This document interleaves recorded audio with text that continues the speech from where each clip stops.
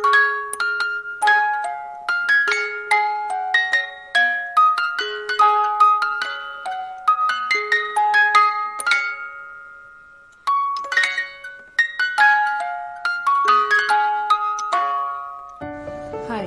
this is Netra here. Welcome back to the podcast of Magic of Kids Stories. Today, I am narrating the story The Scholars and the Lion.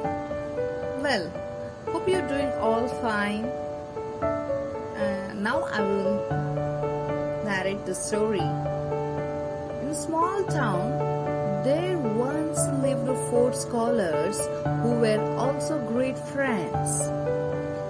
Three of the scholars were very well read and clever, but the fourth one, while lacking in bookish knowledge, was rich in common sense.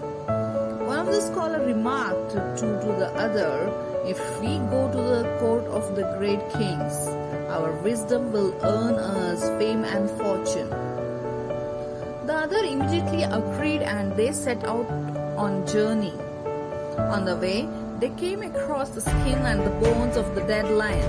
The first scholar said excitedly, "Let's test the power of our knowledge. Let's try and bring this dead lion back to the life. I can put together its skeleton perfectly. I can fill the skeleton with the flesh and the blood," boosted the second scholar. "And I can give life to its body so that it becomes a living creature again," said the third scholar. The fourth scholar said nothing about what he could do.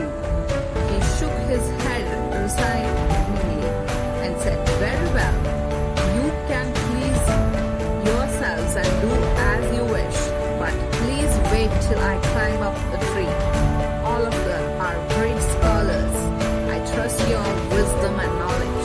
You have the power of bringing the dead beast to life, and soon this lion will roar and be alive.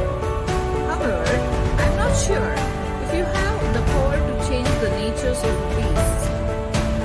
A lion never eats grass, as a lamb will never eat a flesh."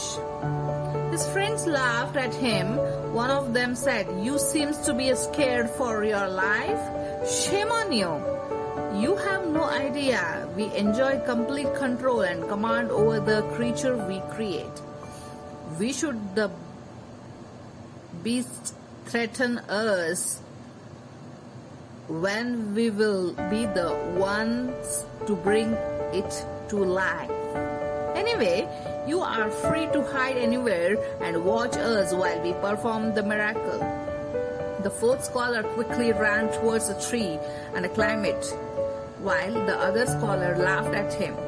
So three scholars got down to work. When the third scholar had breathed life into the lion, the great beast stirred and came to life, and with a mighty roar, it leaped upon the three scholars and gobbled them in the minute. The fourth scholar watched helplessly from a tree. His common sense had saved his life. This is the end of the story. Hope you enjoyed it. I'll come back with a new story. Till then, bye-bye.